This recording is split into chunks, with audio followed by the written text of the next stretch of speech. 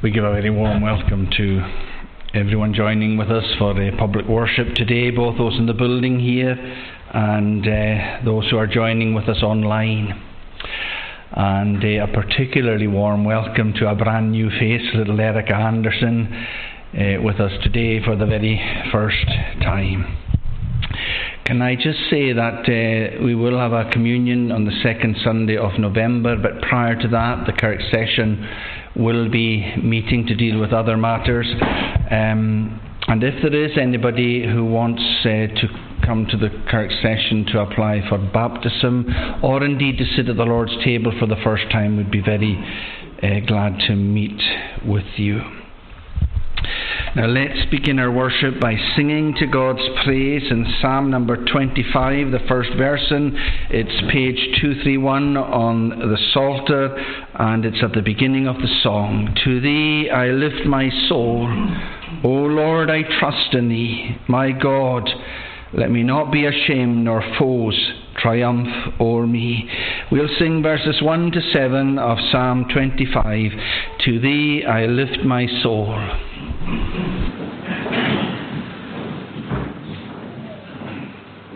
To Thee I lift my soul, O Lord, I trust in Thee, my God. Let me not be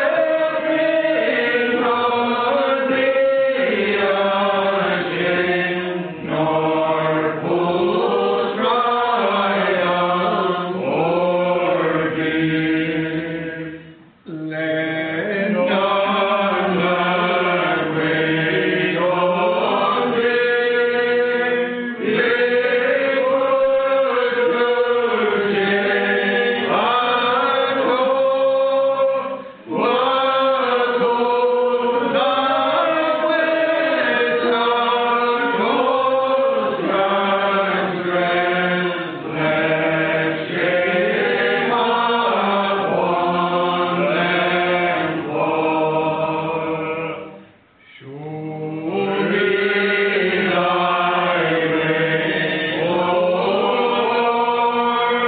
Thy path is downward, and do Thou lead me in Thy truth. Let my teacher be.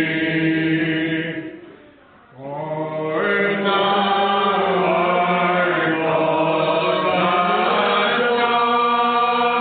to Thee soundly from heaven, and I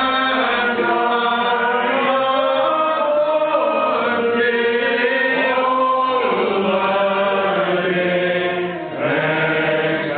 expecting new ascent.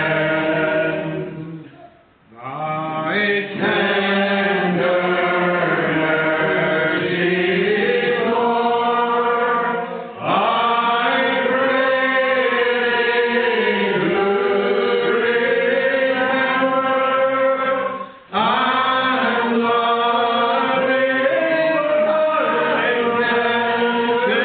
kindness for Thee have renewed forever. My sins and faults, Lord, You have, O Lord, forgiven. After Thy mercy, think on me, and for Thy goodness grace.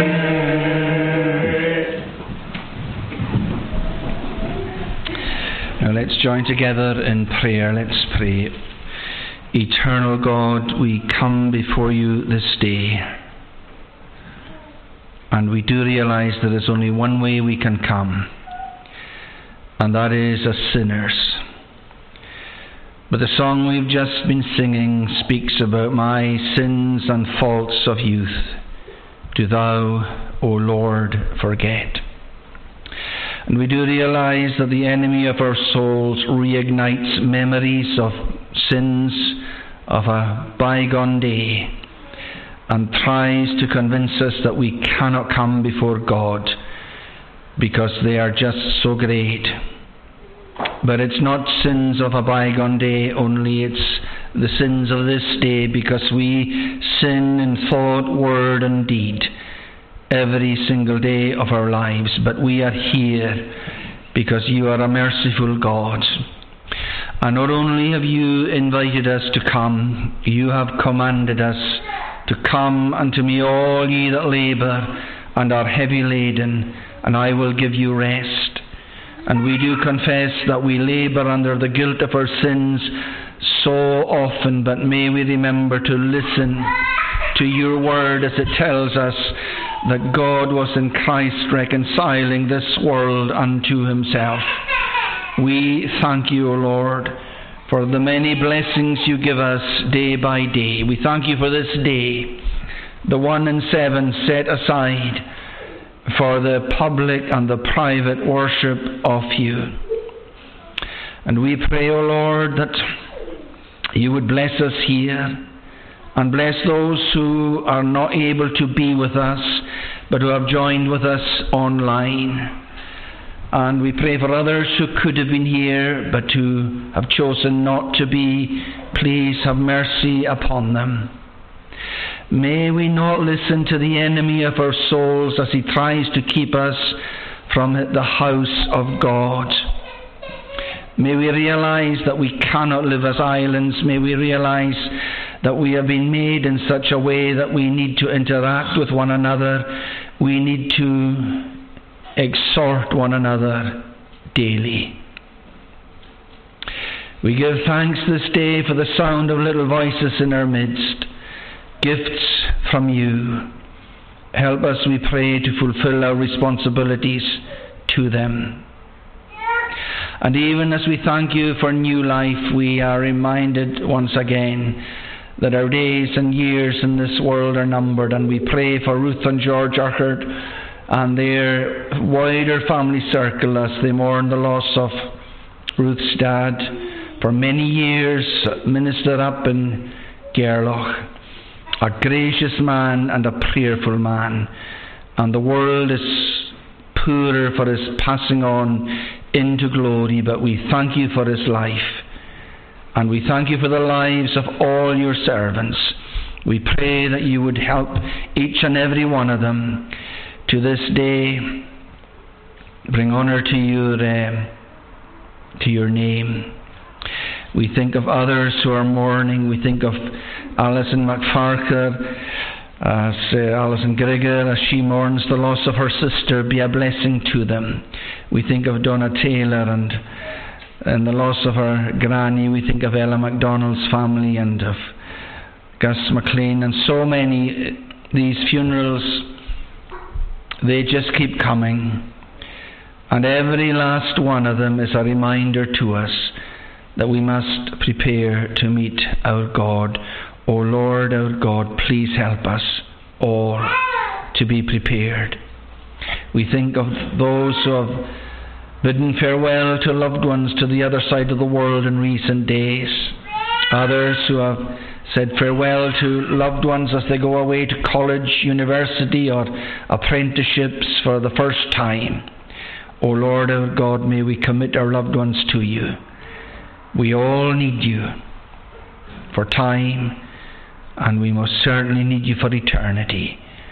So have mercy upon us and cause many people, O Lord, to gather in your house on this your day. And all we ask is in Christ's name. Amen. Now a story for the children. You know, tomorrow will be the day that I enter into my 37th year as minister of this congregation. And when a minister becomes a minister of the congregation, they have something called an induction. And it didn't happen in this church, it happened in the old church down at Bogallen. And there were 3 ministers in the pulpit that night, and one of them was the Reverend Neil Shaw, who is part of this congregation, but because of ill health, Neil Shaw hasn't been able to come along to the church for some time. But it's amazing the way things work out in life's journey, because the Reverend Neil Shaw is my mentor. Now you might be asking, what on earth is a mentor? A mentor is somebody who tries to look after you and to make sure you're doing things right. So the Reverend Neil Shaw has a big job in his hands, trying to keep me right.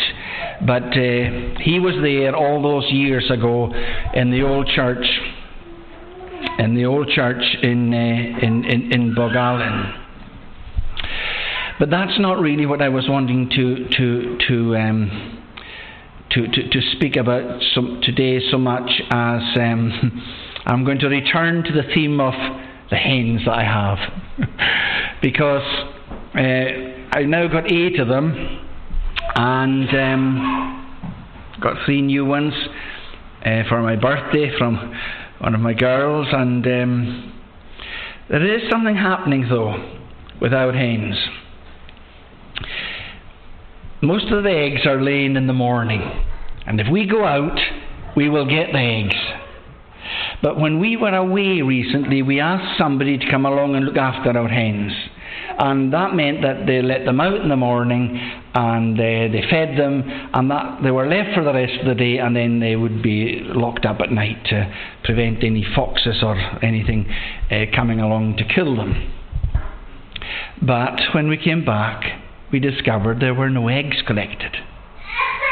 And we've worked out that if the eggs aren't collected quite soon after they are laying, something takes them. Now, I'm not terribly sure what is taking these eggs, but I remember one day going out, and whatever was taking the eggs, one of the eggs was cracked open and it had eaten some of the egg. But I must have given it a fright, and off it went, but I never saw it. You know, in all the years that we've been up there, I have once seen a fox in the garden, and I've once seen a red squirrel, and I have once seen a woodpecker. So there are things that are rare, that have only happened once, and all that I've seen once. But our neighbour was telling us the other day that she saw a pine marten in our garden. I haven't seen the pine marten in the garden, but she did. And it might well be that it's the pine marten that's pinching out eggs. I'm not terribly sure. But the point I want to make in this story is this. If we don't go out and collect the eggs in the morning after they're laying, we just don't get them at all. So we have an opportunity to get them. And if we don't take our opportunity, we don't get them. And you know, that is exactly the way it is with Jesus. We have opportunities in this world to ask Jesus to please forgive us our sins and be my Saviour. If we don't take that opportunity, the day of opportunity will come and it will go. And so what I'm saying to young and old today is this. Whatever you do in life's journey, make sure that you use your opportunity of asking Jesus to be your Saviour and asking Jesus to forgive you your sins. I hope and pray that that's true of every single one of us here today, and also for all our loved ones, wherever they might be. Now let's sing again to God's praise, this time in Psalm number 2. Psalm number 2. It's found on page 200 of the Psalter. And it's at the beginning of the psalm. This is a psalm about people in this world who decide not to ask Jesus to be their Saviour, but who rage against Jesus. And at the end of the day, it's very foolish to rage against Jesus, because he's not just a human being, he's God. And you know what Jesus does when people rage against him? He laughs the laugh of ridicule. Sometimes we laugh because something's funny. Sometimes we laugh because things are just so ridiculous. It is so ridiculous for a human being to try to take on God, that Jesus laughs the laughter of ridicule. Why rage the heathen? And vain things, why do the people mind? Kings of the earth do set themselves, and princes are combined to plot against the Lord and his anointed, saying thus, let us asunder break their bands and cast their cords from us. So listen to this. He that in heaven sits shall laugh. The Lord shall scorn them all. Then shall he speak to them in wrath. In rage he vex them shall. We're going to sing from verse 1 to verse 8 of Psalm 2. Why rage the heathen?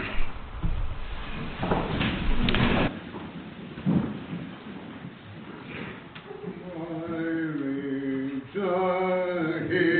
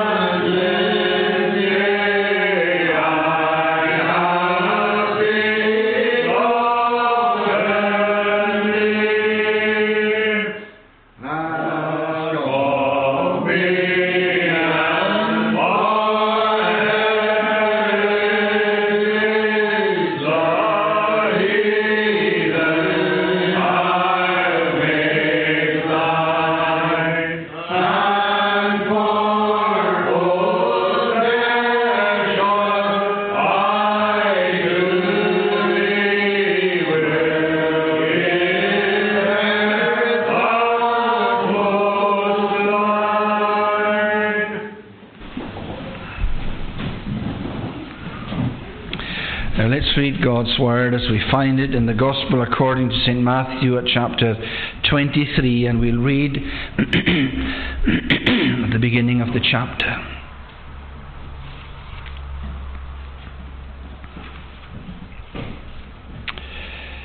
Then Jesus said to the crowds and to his disciples, "The scribes and the Pharisees sit on Moses' seat, so practice and observe whatever they tell you, but not what they do. For they preach, but do not practice. They tie up heavy burdens hard to bear and lay them on people's shoulders, but they themselves are not willing to move them with their finger. They do all their deeds to be seen by others.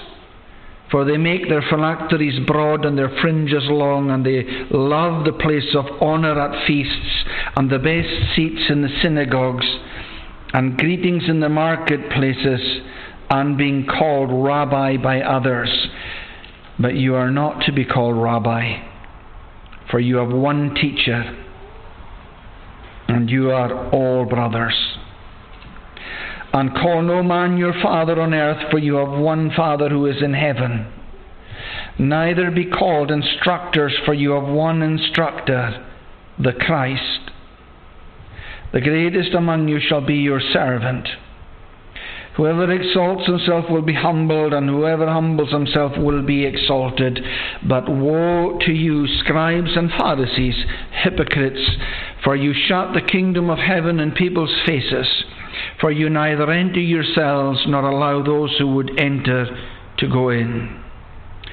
Woe to you, scribes and Pharisees, hypocrites, for you travel across sea and land to make a single proselyte, and when he becomes a proselyte, you make him twice as much a child of hell as yourselves.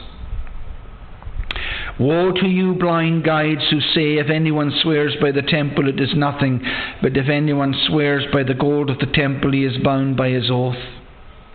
You blind fools! For which is greater, the gold or the temple that has made the gold sacred?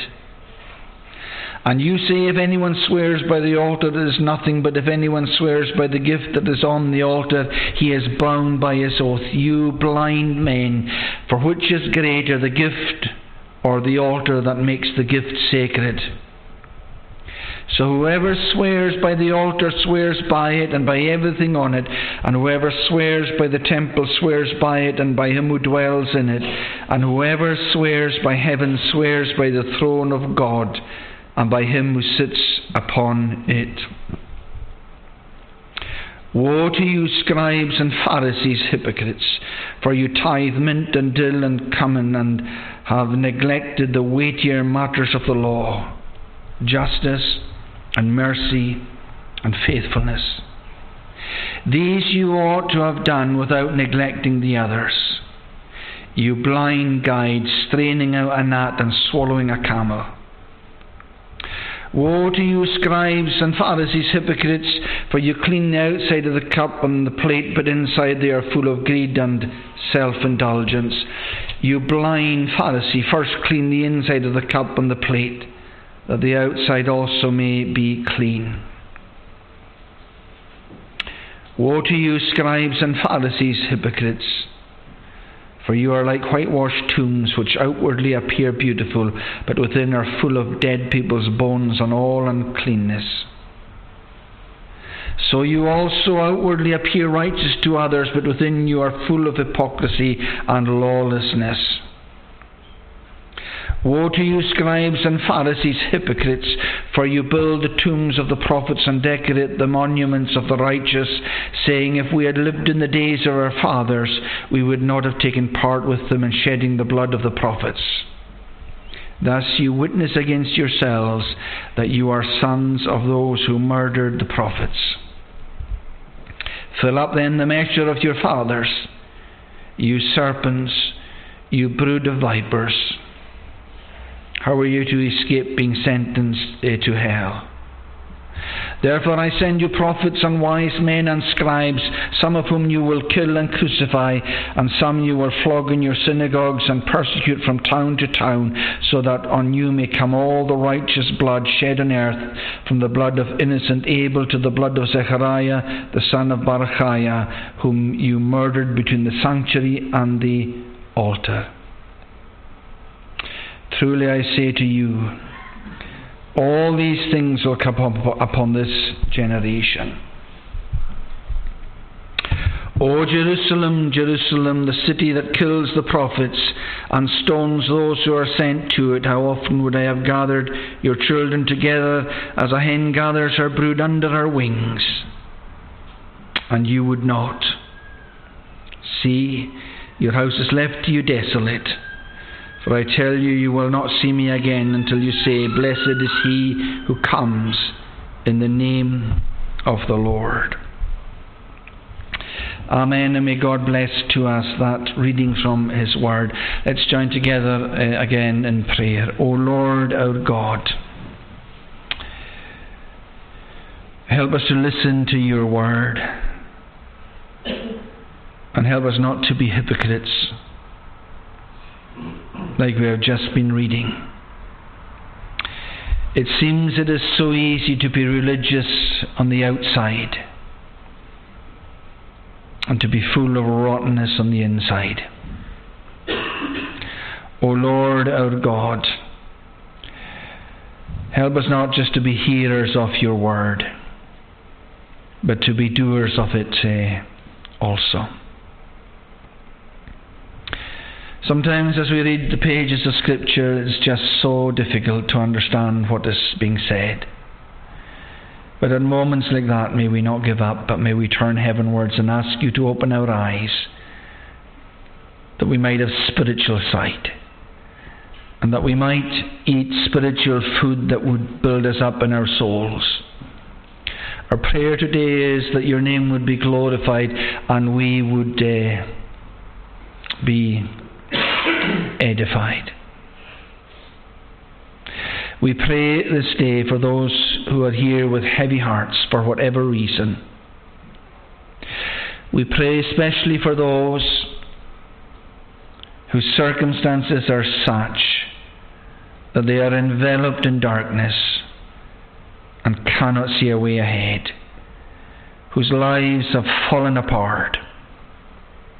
O Lord our God, in the midst of this fallen world that we live in, may at moments like that our response be to flee to you all the more and to hide under the shadow of your wing. We pray once again for everyone gathered here and every family represented. O Lord our God, we are being reminded day in and day out that we are not going to be here forever. And we are being reminded day in and day out that our circumstances can change so dramatically in a moment. O Lord our God, help us to listen to you. Have mercy upon us and bless us all. And all we ask is in Christ's name. Amen. Now let's continue to sing to God's praise in Psalm number 2, and it's at verse 9. And this song, let's remind ourselves of this.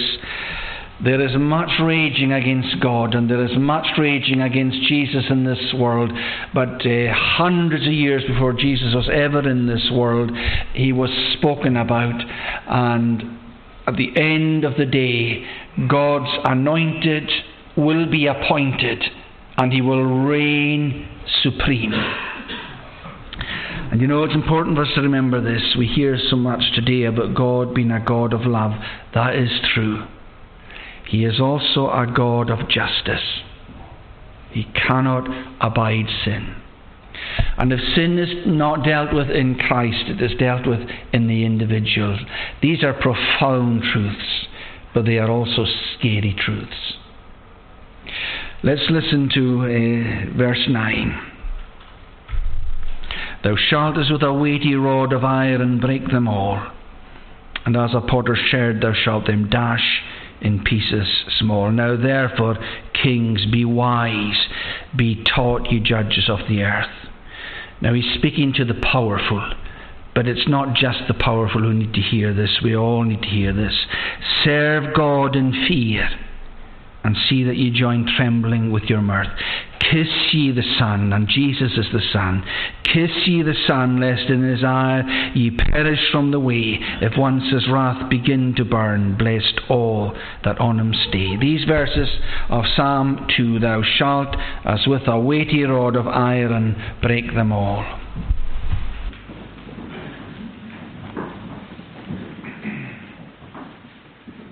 Thou shalt us with a weighty rod of iron, break them all, and God thou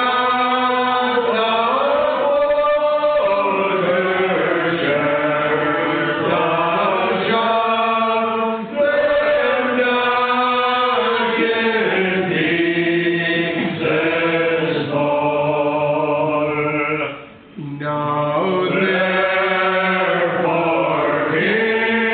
be wise, be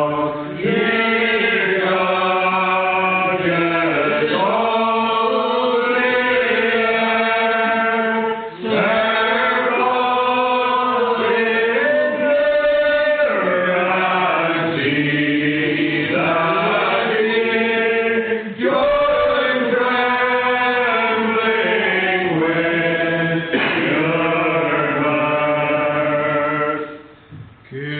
that ye join trembling with your mirth. Kiss ye the Son, lest in his ire ye perish from the way. His one cross begin to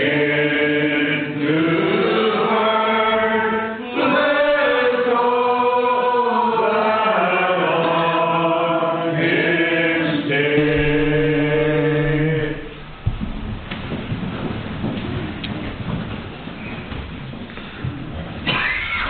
Now let's turn to the passage we've read in Matthew's Gospel, chapter 23, and we'll read again at verse 37. O Jerusalem, Jerusalem, the city that kills the prophets and stones those who are sent to it, how often would I have gathered your children together as a hen gathers her brood under her wings, and you would not.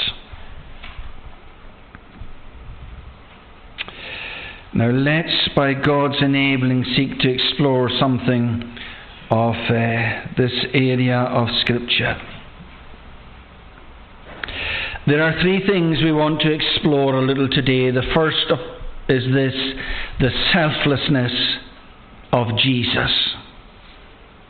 He puts others before himself again and again and again. The second thing we want to look at is the surrender of Jesus, because he surrendered him to something awful and He surrendered himself to something awful and dreadful, simply because he put others before himself. And the third thing we want to look at is the salvation of Jesus, and in particular in exploring the salvation of Jesus to highlight human responsibility. Now, in this passage of Scripture, we have been reading about the Pharisees and the scribes and their hypocrisy. People who were very, very religious. People who prayed a lot. People who attended the place of worship a lot. People who made life very difficult for others by saying you need to do this and you need to do that and you need to do the next thing, but who were not themselves doers of the Word of God. And sadly, it's very easy to do something like that. But Jesus pronounces woes again and again and again upon such conduct. But there is mention made here of the Old Testament prophets being killed, and from Abel to Zechariah, and you might think, well, how does that all work? Well, in the Hebrew Old Testament, the last book of the Old Testament in the Hebrew Bible is 2 Chronicles, and in chapter 24 of 2 Chronicles you will read of the murder of this man called Zechariah. So basically Jesus is talking about everyone who has been killed from Abel to the very end of the Old Testament, Zechariah. And then we move on to the words of our text. Now let's remember this, that Jesus sometimes repeated things he said in different situations and in different settings. And I'm not 100% sure if this is the same time as I'm coming into Jerusalem for the very last time or not. But that doesn't make a great deal of difference.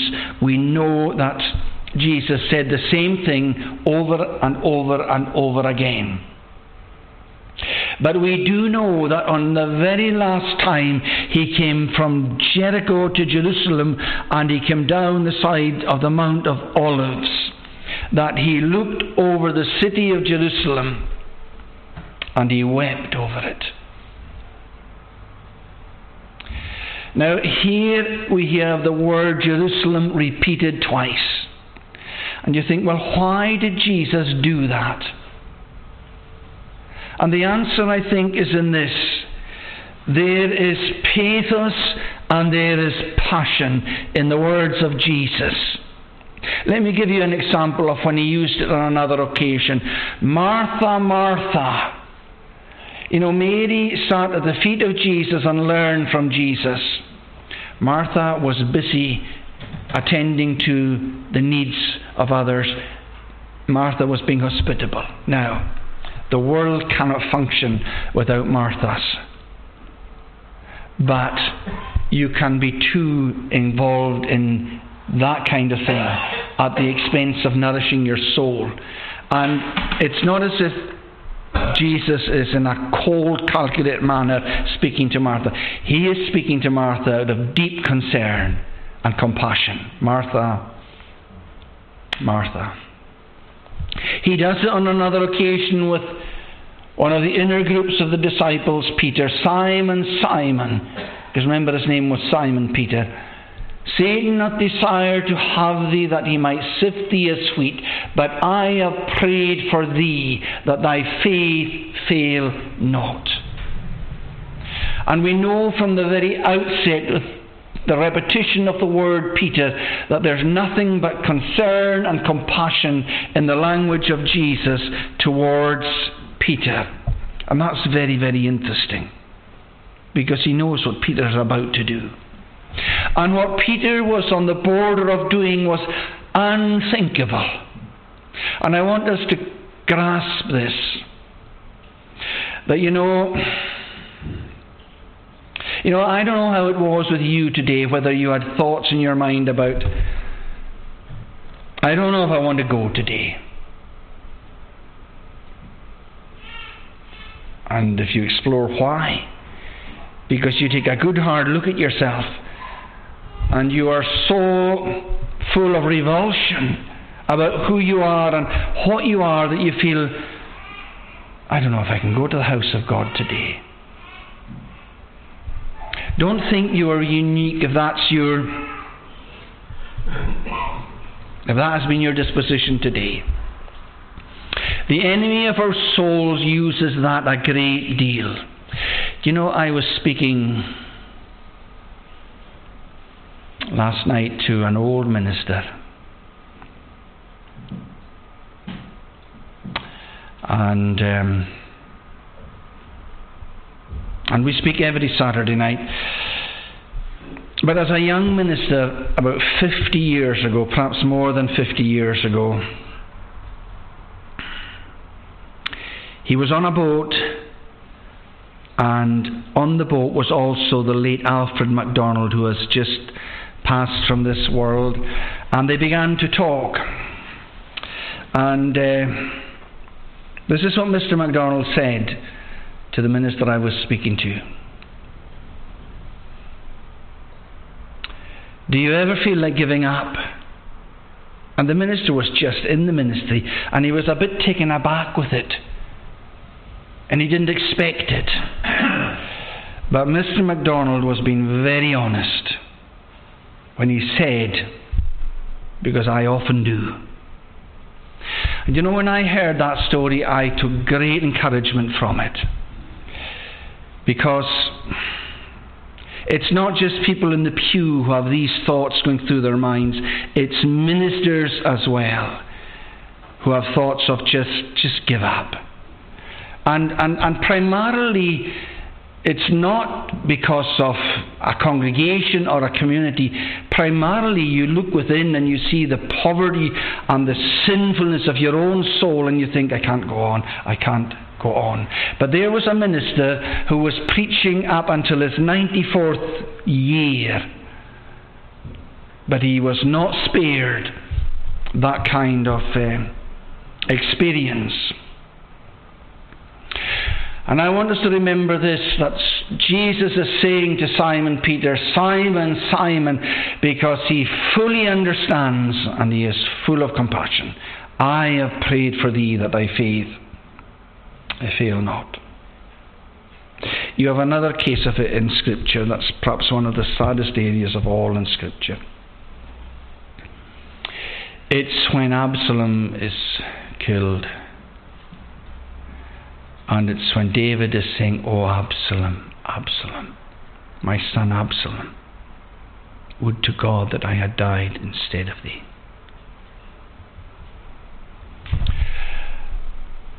And here it is again, oh Jerusalem, Jerusalem. And it's astonishing because it's Jerusalem that's the core of Israel. And this is the city that's about to slaughter Jesus. And Jesus knows that very well. That's what makes it all so astonishing. And you know, when Jesus came down the Mount of Olives for the last time and he says, oh Jerusalem, Jerusalem, he has left the city of Jericho and he's climbing up to Jerusalem. And when he left Jericho, there was a vast crowd that he's out in the front of. But when Jerusalem hears he's coming, another crowd comes, and Jesus is swallowed up by both the crowds. So essentially, he's in the middle of an even greater crowd. And they're all on a high. The adrenaline is flowing. They're waving their palm trees branches, and they're taking their clothes and they're throwing them before the animal that Jesus is on, and they are shouting, Hosanna, Hosanna, blessed is he that comes in the name of the Lord. Now, if it was you or I on the back of that animal, and we're the focus of so much attention and adulation, do you know what we would have done? We would have drunk it all in, and we would have savoured the moment, and we would have allowed our pride to have had a bellyful. We would have allowed our egos to have had a heyday. But that never happened with Jesus. Why? Because of his selflessness. Instead, he is weeping. And if you go back to the original language, it's not that a tear escapes his control now and again. He was weeping profusely. You see, he's not focused on himself. He's focused on others. That's where the selflessness of Jesus comes in. And I think that we've got to orientate ourselves to capturing the enormity of the God that we're here today to worship. The enormity of who Jesus is. Because we can get so bogged down with our own blemishes and degeneracy and defilement. And I'm not minimizing it in the least, but I am putting it against the backdrop of who this God is. It's sinners he came to save. He is full of selflessness. But I'm moving on to my second point, and that's the surrender of Jesus. Why on earth does he come down the side of the Mount of Olives and enter Jerusalem at all? Why doesn't he do an about turn and head back to the relative safety of Jericho? Because Jerusalem is the heartland of the religious hierarchy. It's the seat of the church of the day, and it is the church of the day that is raging against God. We've been singing about powerful people raging against God.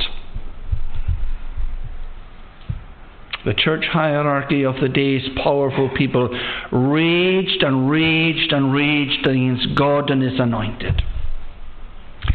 Jesus had sung this psalm before. These were the songs he sang in worship. He knew what it meant.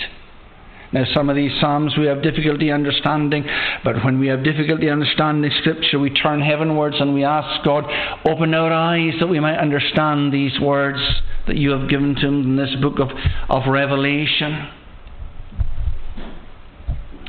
He knew that there was a raging church there waiting for him in Jerusalem. But you see, this is the Jesus who, way back in the midst of eternity, committed himself to doing something for a people he was going to save. And what he committed himself to doing was paying the price of sin. And that's a huge price, because the enormity of your sins is mind-blowing, and the enormity of my sin is equally mind-blowing, and it can so depress the life out of us at times. But it's not greater than the compassion of Christ. And so he surrenders himself to it all. He surrenders himself to entering into Jerusalem. He surrenders himself to appearing before Caiaphas. He surrenders himself to the ignominy of Golgotha.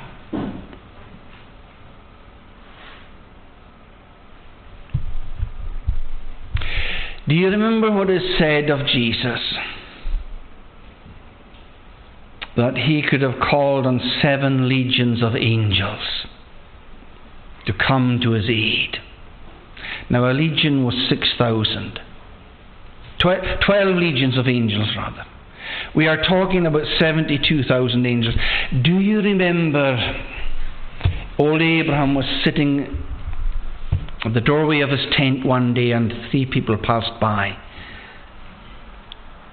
And one seems to have been a pre-incarnation appearance of Christ, and the other 2 were angels. Do you remember that these angels, just 2 of them, came to the cities of Sodom and Gomorrah and wiped them off the face of the earth, along with the other cities of the plain? Why do I say that? I say that because the power that is given to angels is phenomenal. If 2 of them can wipe cities off the face of the planet, then they are pretty powerful.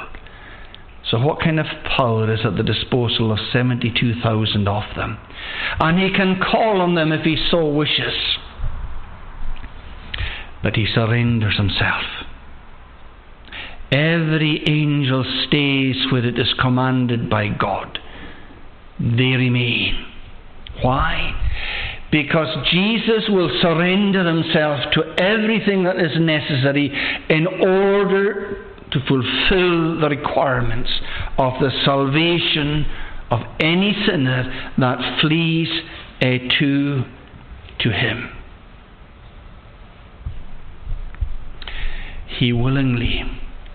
He absolutely willingly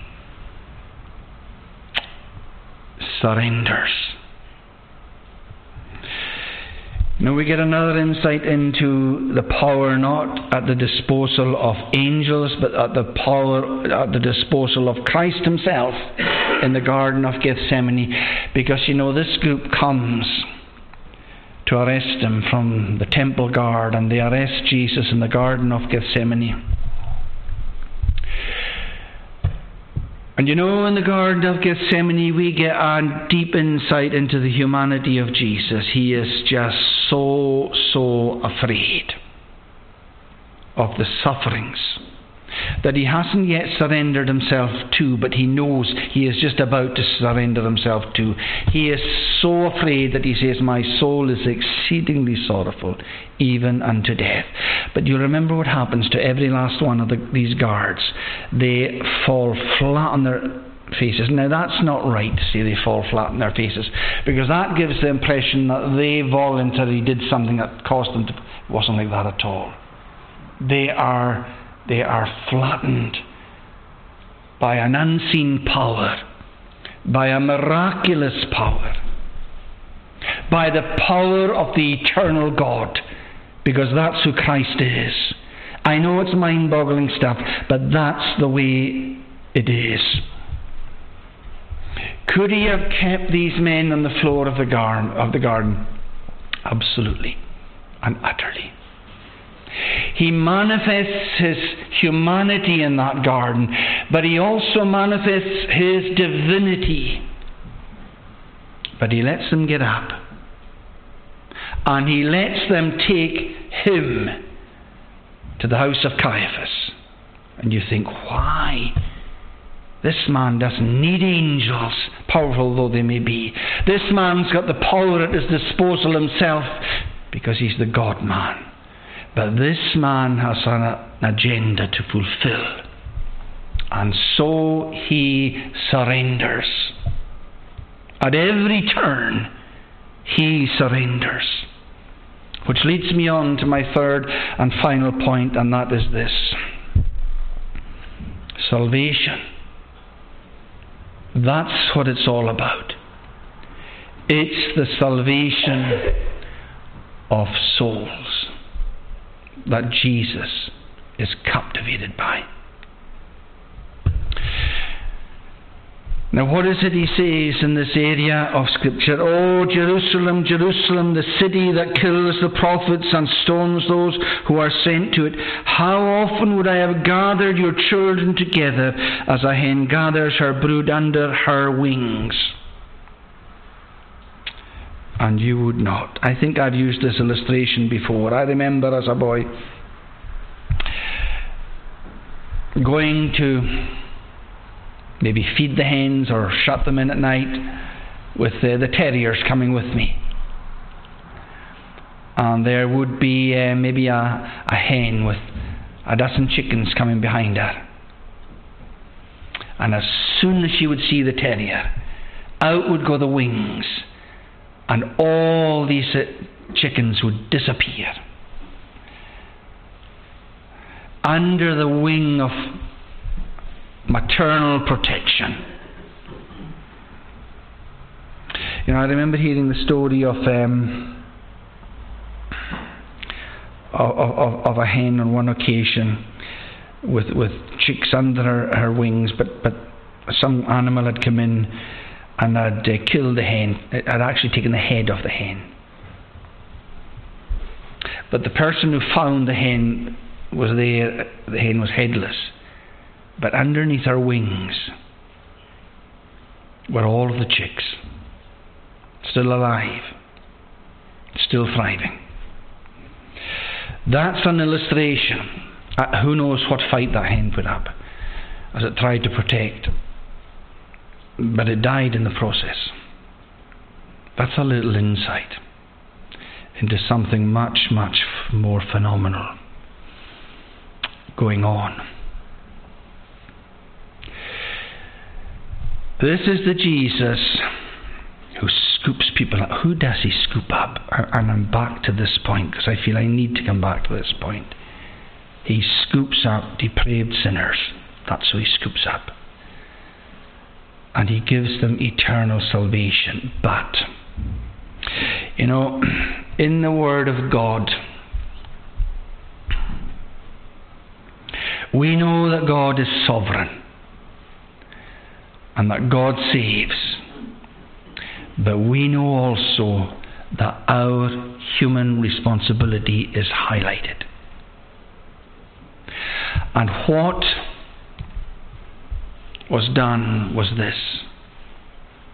There were those in that city who had unbelievable privileges. But they dug their heels in and they said to Jesus of Nazareth, "No, no, no. We don't want you. We will not have this man to rule over us." And you think, why on earth not? Why on earth not? Well, I suppose part of the answer to that is this. We've just been reading it. There were people who were religious up to the hilt. And what Jesus says of them again and again and again is this: "Woe unto ye, hypocrites." What was the nub of the problem? The nub of the problem was this. These people felt they were religious enough to save themselves. These people thought they had made the grade before God. These people thought that they were going to enter into the heaven on the basis of what they had earned before God. That is not the way it works. That is not the way it works. All have sinned and come short of the glory of God. And if that's the case, what's the hope for any of us? The hope for any of us is this: a Christ who is full of selflessness, and a Christ who is full of a willingness to surrender, and a Christ who is willing to give us a salvation that is 100% gift. But sadly, we forget that so often. We forget that so often. But here is the great challenge of this salvation that Christ obtains. We have a responsibility to listen. We have a responsibility to accept the gift. And at the end of the day, if we will not, then the price has to be paid in the individual. And that is a fearful consideration. It is a fearful thing to fall into the hands of the living God. And if you look at the context of that text that I've just quoted, it is a context of justice and judgment.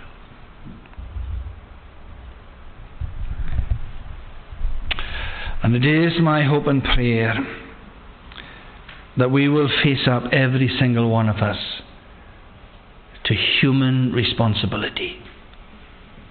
And that we will bow before Christ the King, who offers this great salvation.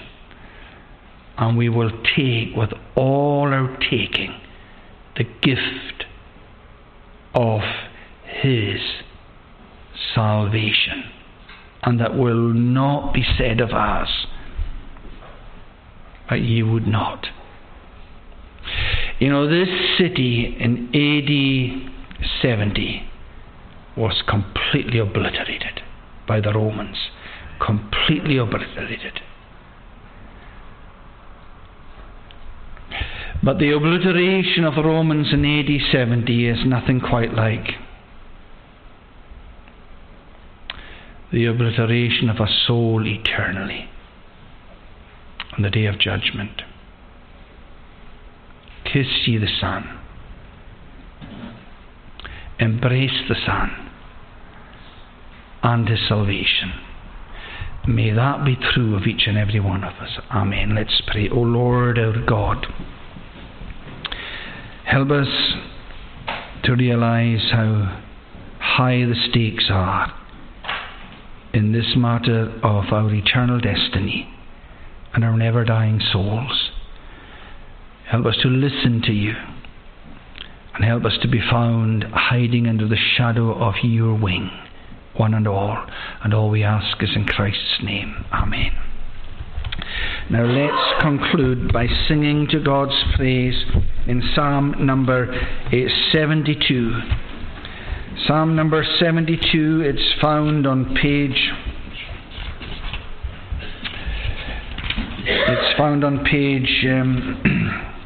314 of the Psalter. It's at verse 17. His name forever shall endure. Last like the sun it shall.